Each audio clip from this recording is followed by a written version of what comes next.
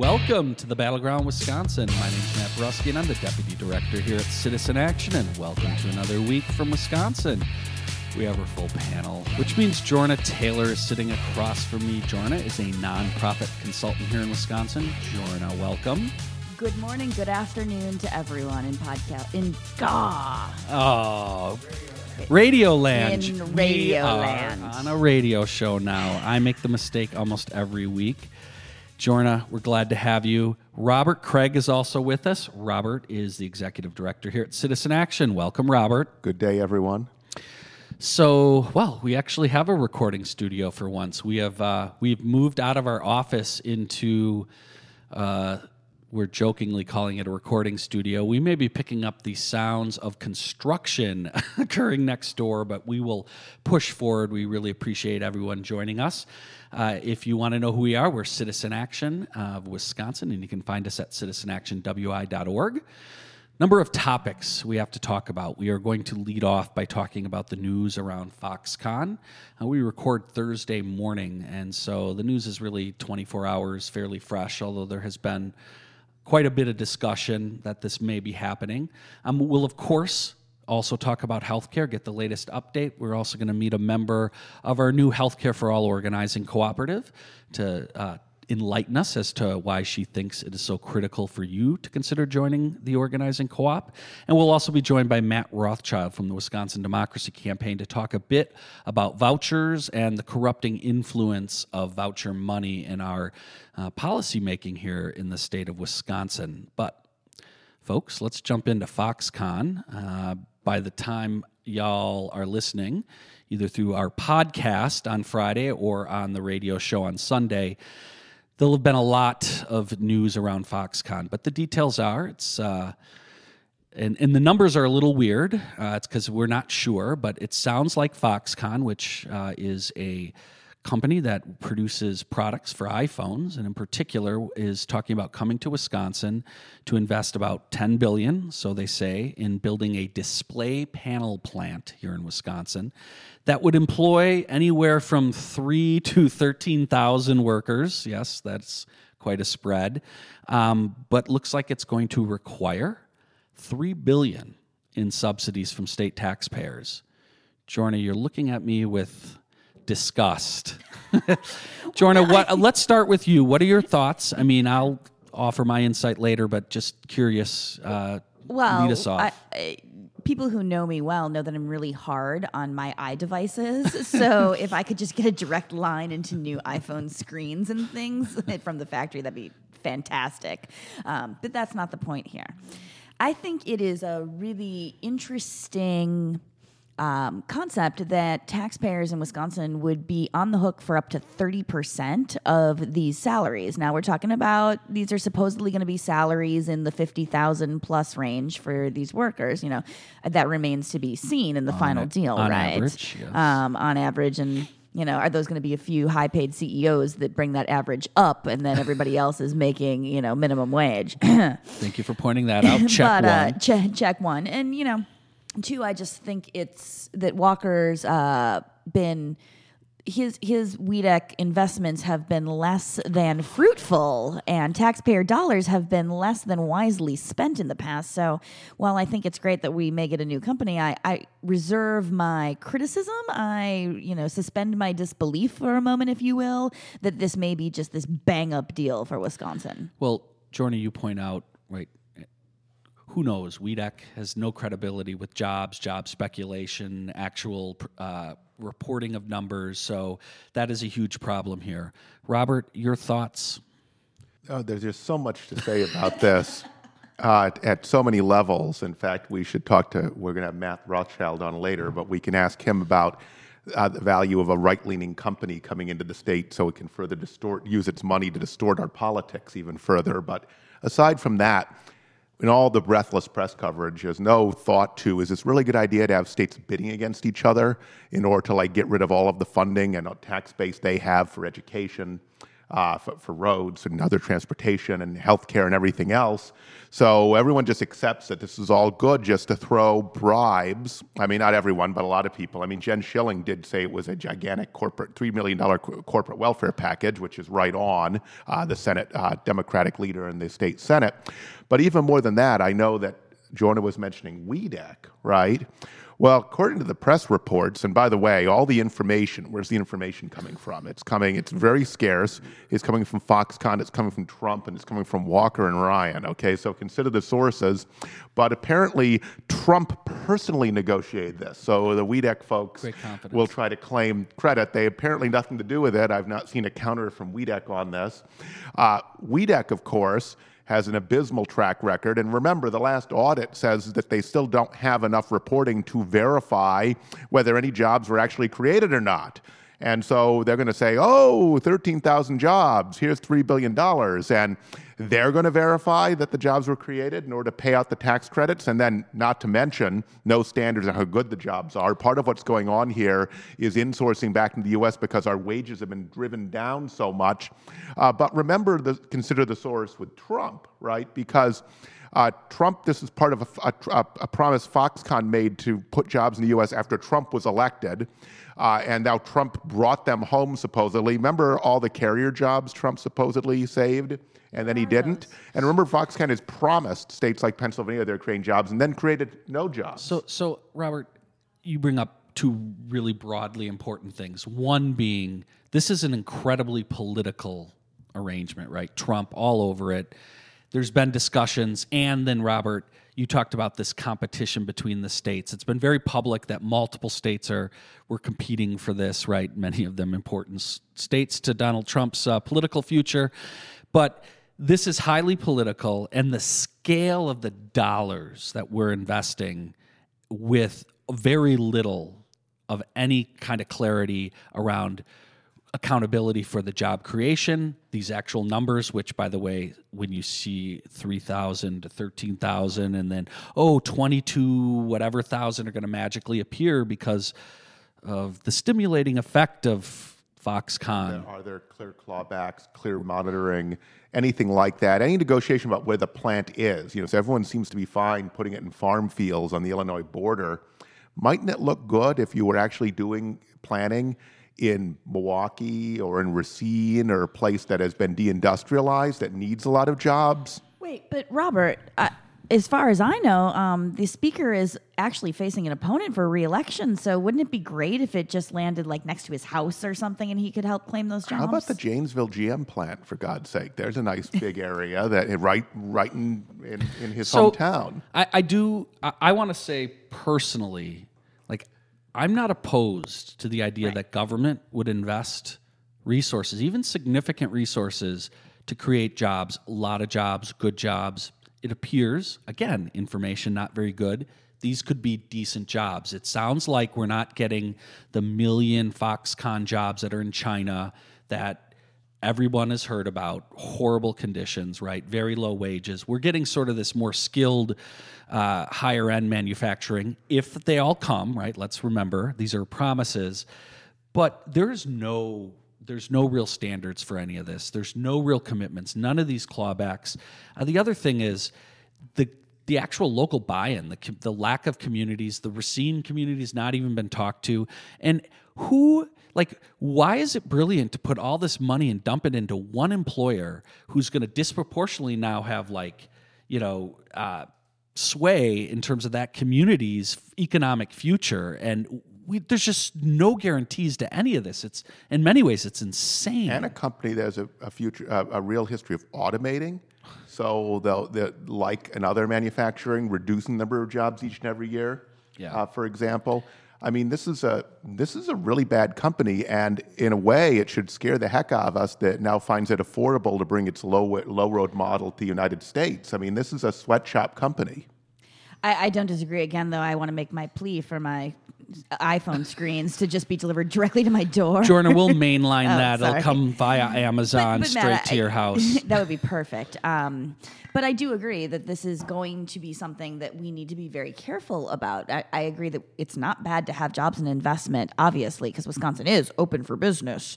But at the same time, we really have to watch that they aren't just garbage, low-wage jobs, and they're pulling some sort of bait and switch for a really metric large ton of money. We expect that we'll be talking more about Foxconn, but this is going to open up a much broader discussion about the economy. It's still going to occur within the context of a budget where they can't even figure out how to build roads in the state. But I do want to, before we go to break, point out one thing here, folks. The Republicans in this deal are admitting there's a massive role for government and job creation. They're actually moving away from a lot of their fundamental arguments here. It's interesting, but of course we're gonna talk more about their approach and where we going forward in terms of how we actually would need standards to make something like this actually work. But we'll talk more about this on future podcasts. When we get back from the break, we're going to talk more about the healthcare situation in the Senate and also long-term what we can do to change the current healthcare situation. With that, we got to get out of here.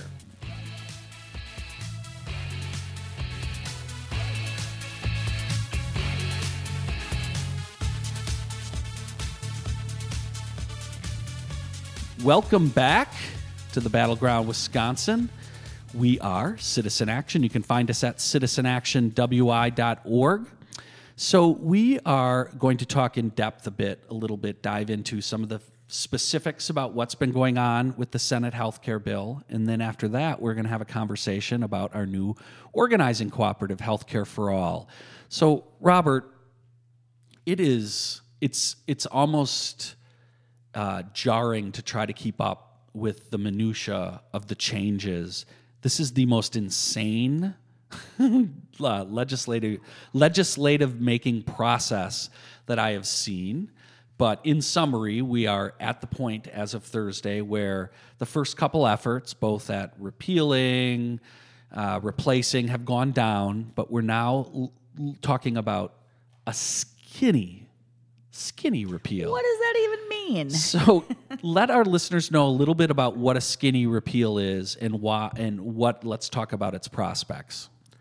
Yeah, I guess skinny is almost a good word in our culture now. Maybe you should say a baby repeal or something like that, because they are so committed to following through on all of the lies they've been telling for 7 years about the Affordable Care Act, attacking things they supported until President Obama was for them, then they were against them, that they can't, and they want the money for the huge tax cuts, that they can't stop, they can't get a consensus. They somehow think they're getting closer, somehow they're looking for the sweet spot between moderates and conservatives. But this just shows that they want to keep it alive, just politically. They want to prove to their base that they tried. They want to prove to Trump, who's having tantrums on Twitter and probably other places as well, that they're moving forward. And the idea of the skinny repeal is they just repeal a couple provisions like the individual mandate and the employer mandate, which, by the way, will cause a lot of people to lose insurance and make it more expensive for people who need it. And then that would mean the Senate has a health care bill, and they can go to conference committee with the House and keep this alive further, and have another plan between the House and Senate that they then try to ram through the House and Senate. So this just extends the whole fight and shows that their commitment to the fight. Wait. Actually, now I remember that process was on Schoolhouse Rock. I remember it was exactly how a bill becomes a law. That's exactly how they laid it out. Brilliant legislative strategist, Thank you, Mitch McConnell, will eventually figure out how to get to enough votes. I mean, there's a danger here. That means it's a real challenge for everyone working against this, because it means almost permanent resistance to the permanent repeal attempts. And they really want to go after Medicaid, and that's becoming the hardest thing for them to go after. So it just means that just like they had a perpetual war against the Affordable Care Act before Trump's election, there's going to be a perpetual legislative effort at appeals to try to undermine it in every which way possible, and figure that we get our guard down and they finally break down their swing votes enough that they finally, one midnight pass it in both places and then irreparably harm the American healthcare system. First of all, Robert, you've been using alternative facts. Because Again. actually, the Affordable Care Act, Obamacare, has been around for 17 years, as the Yes. president said. Been failing earlier for in the week. 17 So years. 17 years. I missed that one, Jordan. So it was brought in by George Bush. Right. so there's that.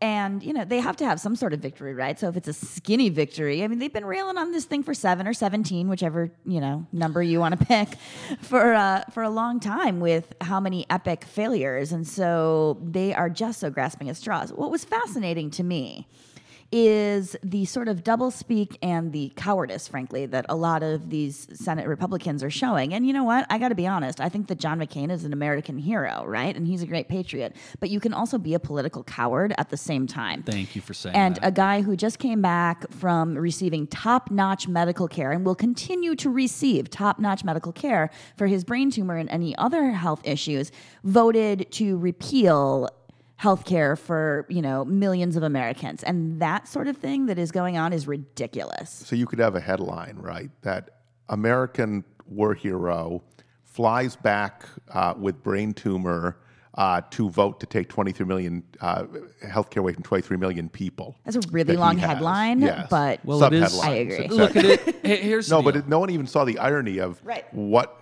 John McCain's illness is, what kind of treatment he's getting, which he completely deserves. Absolutely. But then, then what he came out of the hospital bed to come back and do. So it's a beautiful sort of transition to what I sort of view this skinny repeal as. Robert, you have talked a lot about sabotage. That's what it is. It's straight up sabotage of the individual markets. As I was listening to sort of the details, and I won't go into them exactly sort of what the skinny bill will do to sabotage the markets, how it will undermine insurance, and essentially 16 million people, according to CBO, will lose it. It's really kind of like, if you're on a ladder and you're up doing some work and somebody just comes and sort of just rips the ladder out from underneath you, right? There's nothing you can do about it. You're kind of up on the ladder and you're going to come down if you're one of these people, right? And you're going to lose your health insurance. And it's a product of them not being able, again, we've talked about this, propose something that's coherent to the American people, that's an actual alternative. They've failed. And so really they're left with sabotage. And that's what skinny It's 'cause repeal they is. can't. It's sabotage. They can't because they don't actually believe this is government's role, but they don't have the courage to say that because their polling shows that their opinion, the public's opinion, differs on this. So they did a bait and switch where they ran as progressives in the last election. Then they thought they could get away with taking people's health care away to fund huge tax cuts for the wealthiest and tell people it was better health care. And it didn't work because citizens stood up. This is about democracy. And they're still trying to bait and switch. And they figure they're now playing four corners. They're going to elongate the process, and eventually the public will get tired of this or distracted by the president's Russia scandals, and then they can do what they're going to do. So they never had any intention of having a real health care plan or lowering people's costs or guaranteeing access to health care. That's the problem, though a few of them are the waffly ones. There's two groups against it. The waffly ones that actually want to do more health care than they do, but not as much as we need. And the group that's so right that they think this is too much. And that's been the coalition against in the House and Senate.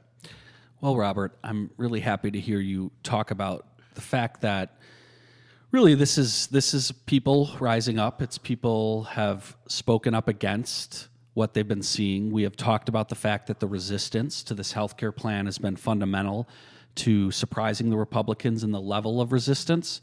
And so with that, we want to welcome a guest that we're going to have on our show. And our guest is a member of our new Healthcare for All organizing cooperative, which we think is going to be fundamental towards laying the groundwork to how we actually move towards making sure everybody has access to quality, affordable healthcare. So our member who has joined us is Joan Palm Raining Hansen. Joan, thanks for joining us. Hello, it's good to be here. So, Joan, I'm really glad you took the time. Let me clarify. Joan is a retired certified occupational nurse specialist and lives in Hubertus, but has joined our organizing cooperative. So, Joan, tell our listeners first a little bit about why you decided to join the Healthcare for All Organizing Cooperative. Well, for all of you out there who've heard the term occupational health, I'm not a therapist. I'm actually a person who took care of the workers. I work for working people. I consider myself a person as working in the trenches. I took care of people on a daily basis to make sure that they could stay at work, which included knowing a lot of laws regarding workers' comp, emergency care, CPR, you name it. I also worked with the impaired worker in healthcare who maybe had addictions. So it's a wide variety of healthcare concerns in working people. What I did see over the years, though, was a discrepancy in who could get what care based on their income and their insurance. And as an occupational health nurse, I was downsized 3 times with right sizing, et cetera. In fact, one of the most recent one was when I was working at Community Memorial Hospital in Menominee Falls. I was there for 10 years, and when Freighter took over Community, they laid off 80 nurses over the age of 50, including myself and 2 coworkers who had been in their jobs 20 and 25 years. Highest paid, first to go. Most experienced, first to go. So in doing another job at age 58, I had to find another job. But what I did when I got laid off, I'm a pay-it-forward person. I'm always trying to look for the positive in every negative. So I volunteered at the free clinic at Community Memorial. And what I noticed is that there were other professionals like myself, professionals with two degrees and who had moved home to Milwaukee from Chicago or New York and were making $9 an hour in a deli at a grocery store because they had no jobs because they went to India. And they were coming to us for back pain, mental health, et cetera, because they didn't want their employer to know that they'd gotten hurt on the job because they were afraid they'd lose their $9 an hour job. So I always felt that single payer was the way to go. Why work was connected to insurance happened many years ago, but it needs to separate itself out now. We're going to have to quick take a break. When we get back, I want you to tell us how your experience in not only your history, but then working in this free clinic helped lead you to joining the co-op. We'll be right back. Okay, thank you.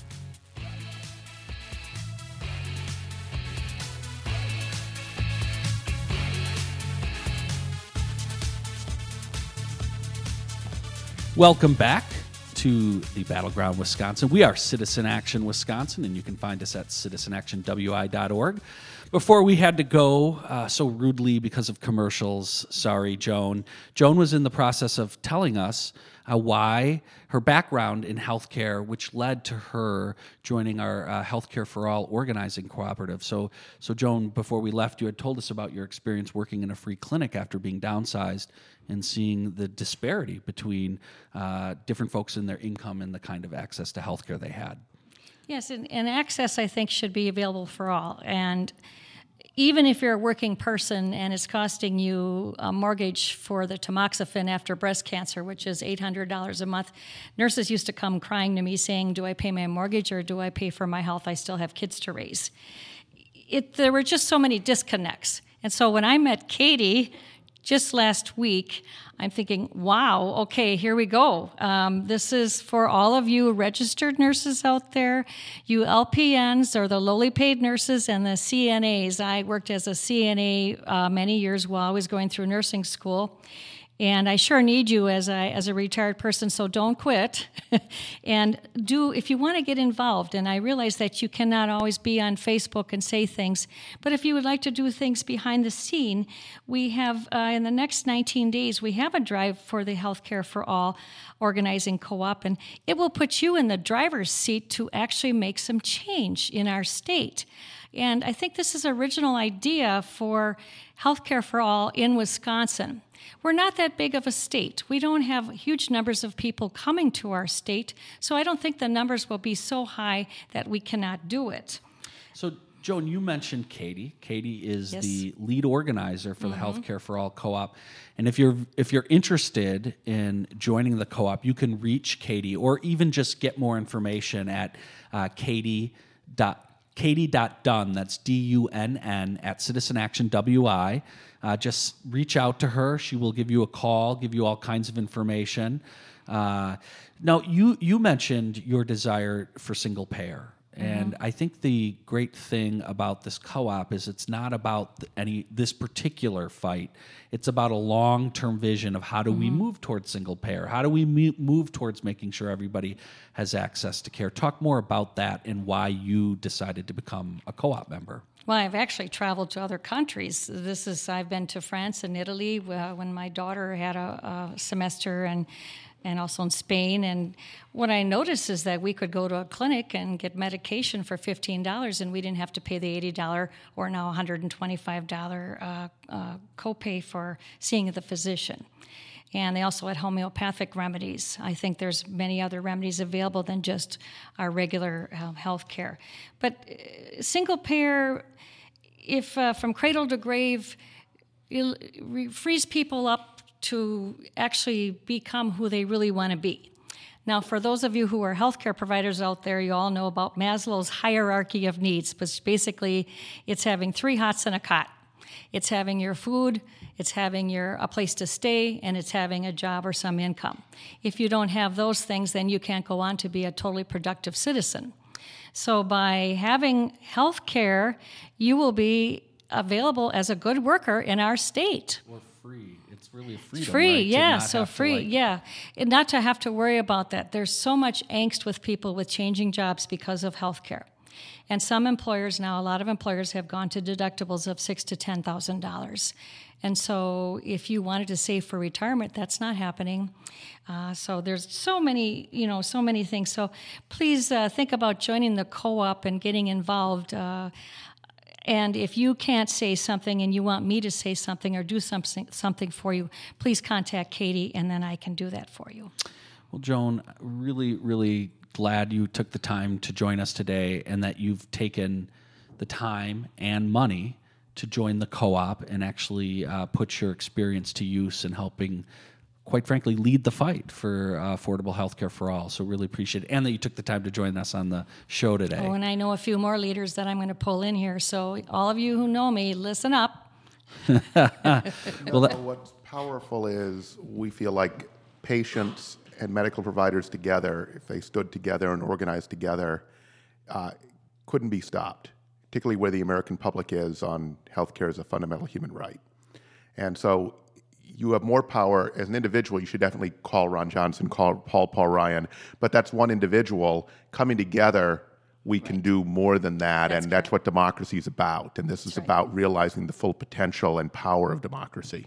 And this is one place you can do it. I think people don't know where to go or where to start, and this can make it easy. Yeah, one real example of, you mentioned calling Ron Johnson. A lot of people are like, I'm tired of calling Ron Johnson. Well, the organizing co-op has members who are actually have made calls to targeted voters who are ineligible for the Affordable Care Act or for Medicaid, and are calling them and encouraging them to talk and call Senator Ron Johnson. And we've had amazing pickup with when we actually have contact with people. We've had over 50% of people making those phone calls, and those are really important people who are directly impacted making the calls. So it's just one little thing that the Healthcare for All organizing co-op members are doing right now in this fight to win, hopefully win the fight.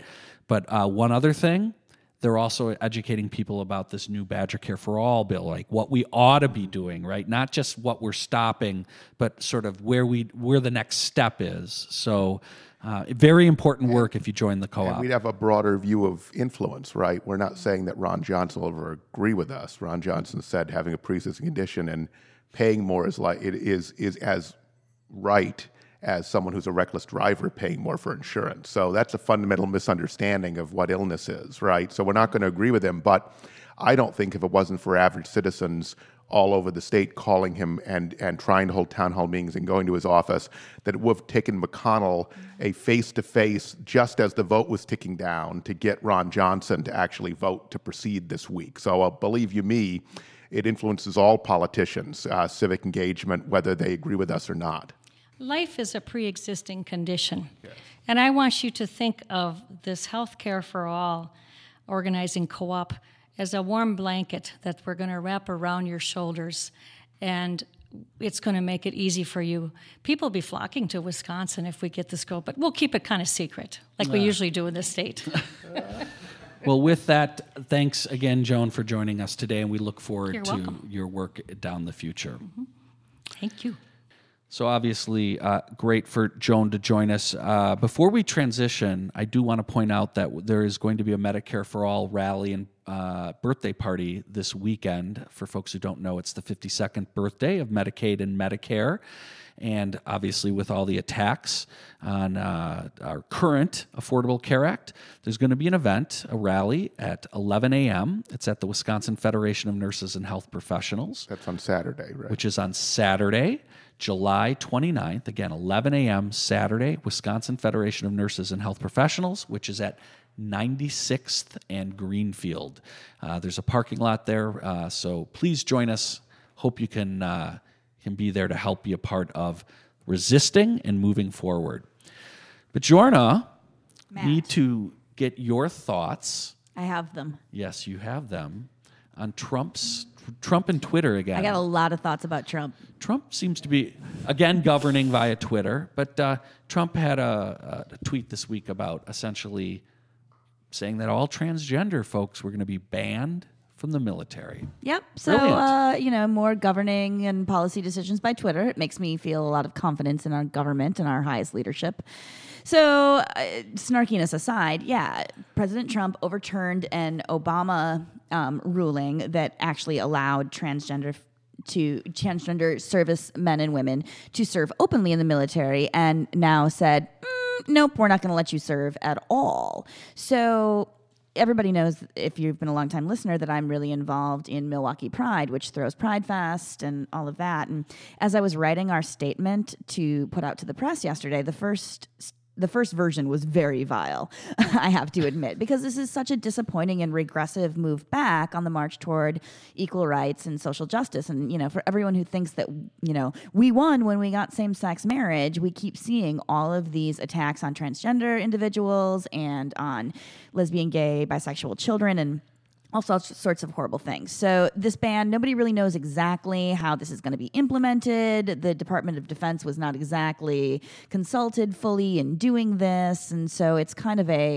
out of left field from a guy who claimed on the campaign trail that he was going to be a friend to the LGBTQ community. Yeah, that's what I don't get, right? Like, this is a guy this was one of the areas where he actually sort of broke with the more modern Republican president who had been running, and actually seemed to try to embrace and suggest that they'd be better with him than Hillary. Exactly. And just to quickly follow up on that, on the same day, his Department of Justice also filed a lawsuit stating that the provisions in the civil rights laws don't actually cover LGBTQ employees from being fired. I'm sorry, wait, the Department of Justice is now proactively going after individuals in our society? This is mind-blowing.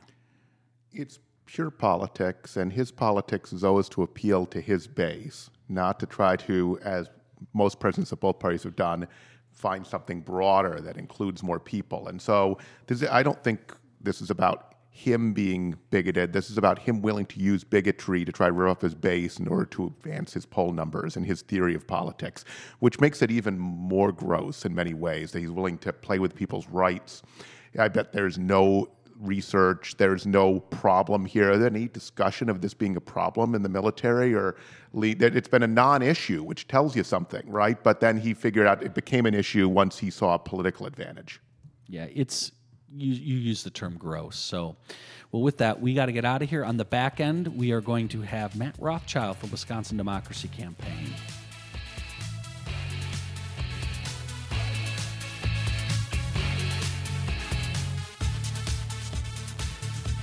Welcome back to the Battleground Wisconsin. We are Citizen Action. You can find us at citizenactionwi.org.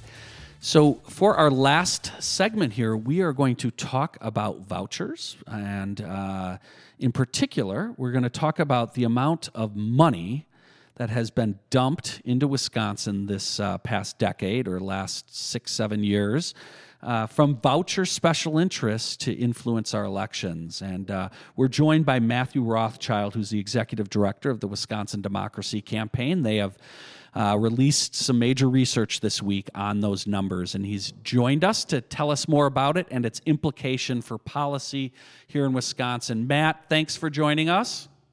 My pleasure. Thanks for having me back on. So, Matt, tell our listeners a little bit about the research, what you found, and then let's have a discussion after that about its implications for the policy in our legislature right now, immediately.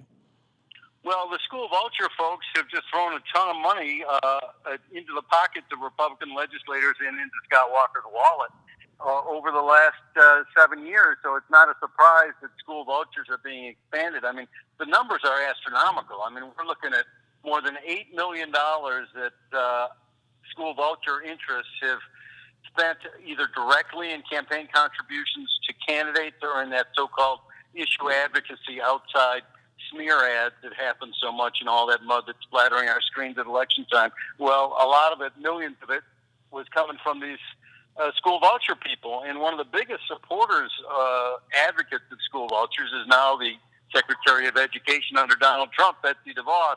And her outfit that she founded and funds, the American Federation for Children, spent more than $6 million over the last 7 years on electing Republican candidates here in Wisconsin. And the shocking thing to me, when I just came onto the Wisconsin Democracy Campaign, is realizing that Scott Jensen, the former disgraced Speaker of the Assembly who was caught up and convicted in the caucus scandal of 2001, is alive and well and kicking in the Capitol, as powerful, if not more powerful than ever, because he's one of the leaders of American Federation for Children in Wisconsin. And he's the guy who throws the money around. He's the guy 6 weeks before the election who places these horrible, slanderous issue ads against candidates that are very successful. Hey, Matt, this is Robert. What is your sense of how this distorts the system? I mean, defenders of this system would say probably that these are just folks exercising their First Amendment rights because money is speech, and they believe in better education. They're trying to help the children, and they think that the private sector is more efficient, and so they're just participating like good citizens in the democratic process. So how do you respond to that? Well, if you look at their ads, when push comes to shove, sometimes their ads don't mention their issue at all. They're just slandering candidates that they don't like.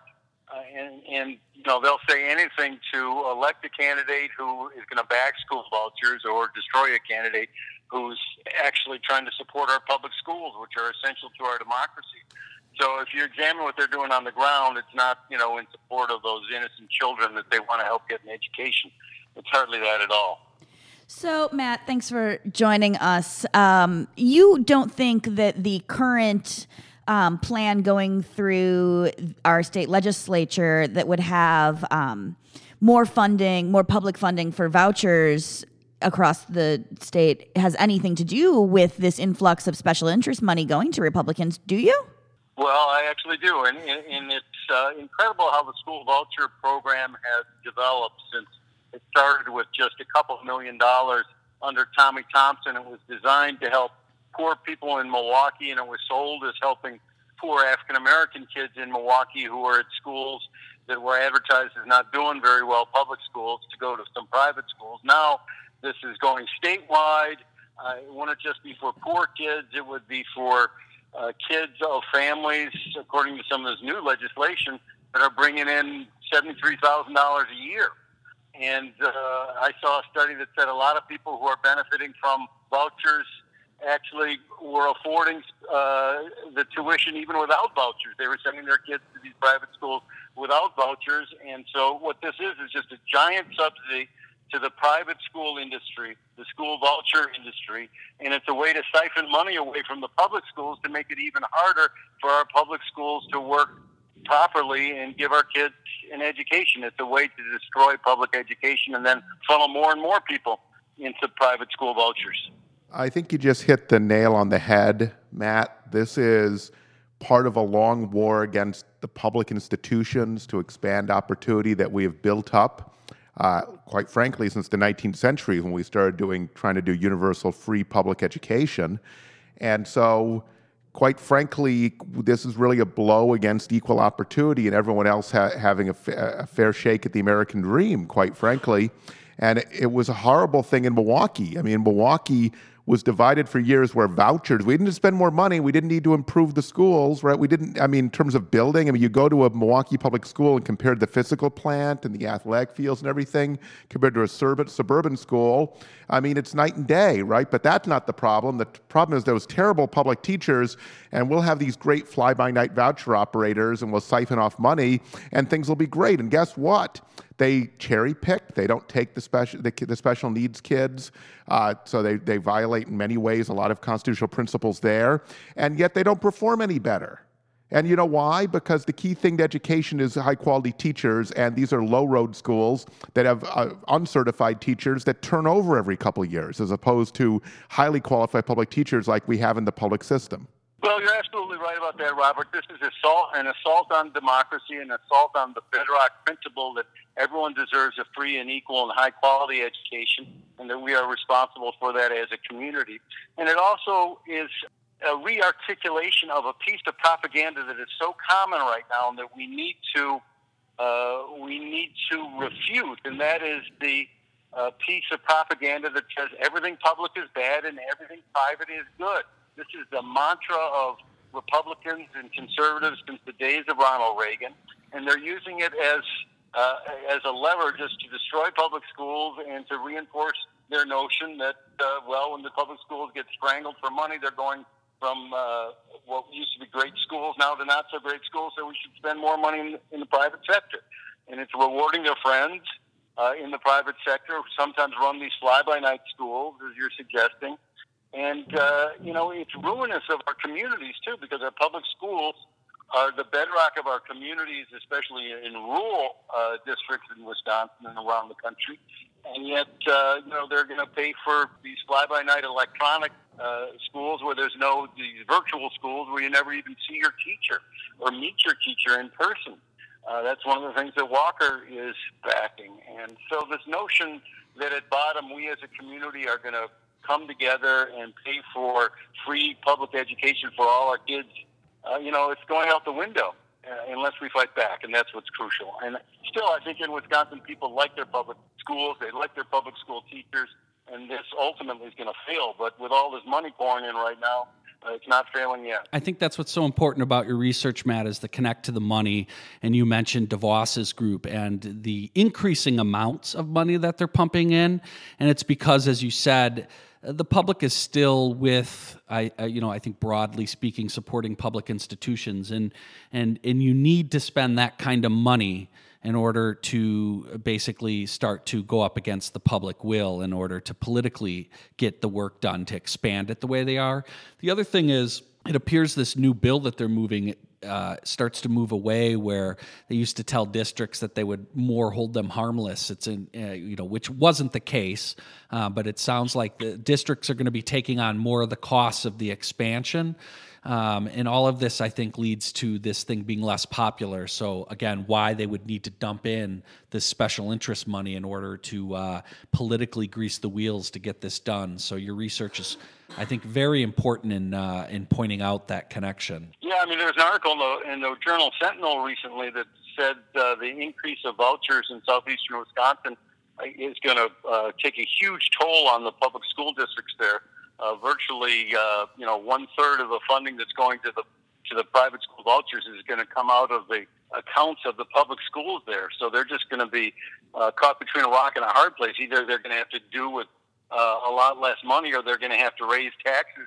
And no school district wants to be on the hook for raising taxes all the time. But interestingly, the people, when you poll them, they say that they're prepared to pay more in taxes to boost public education. So that's where this anti-tax rhetoric is belied by the fact, too. I mean, people understand that government has a positive role to play, especially here in the arena of public education.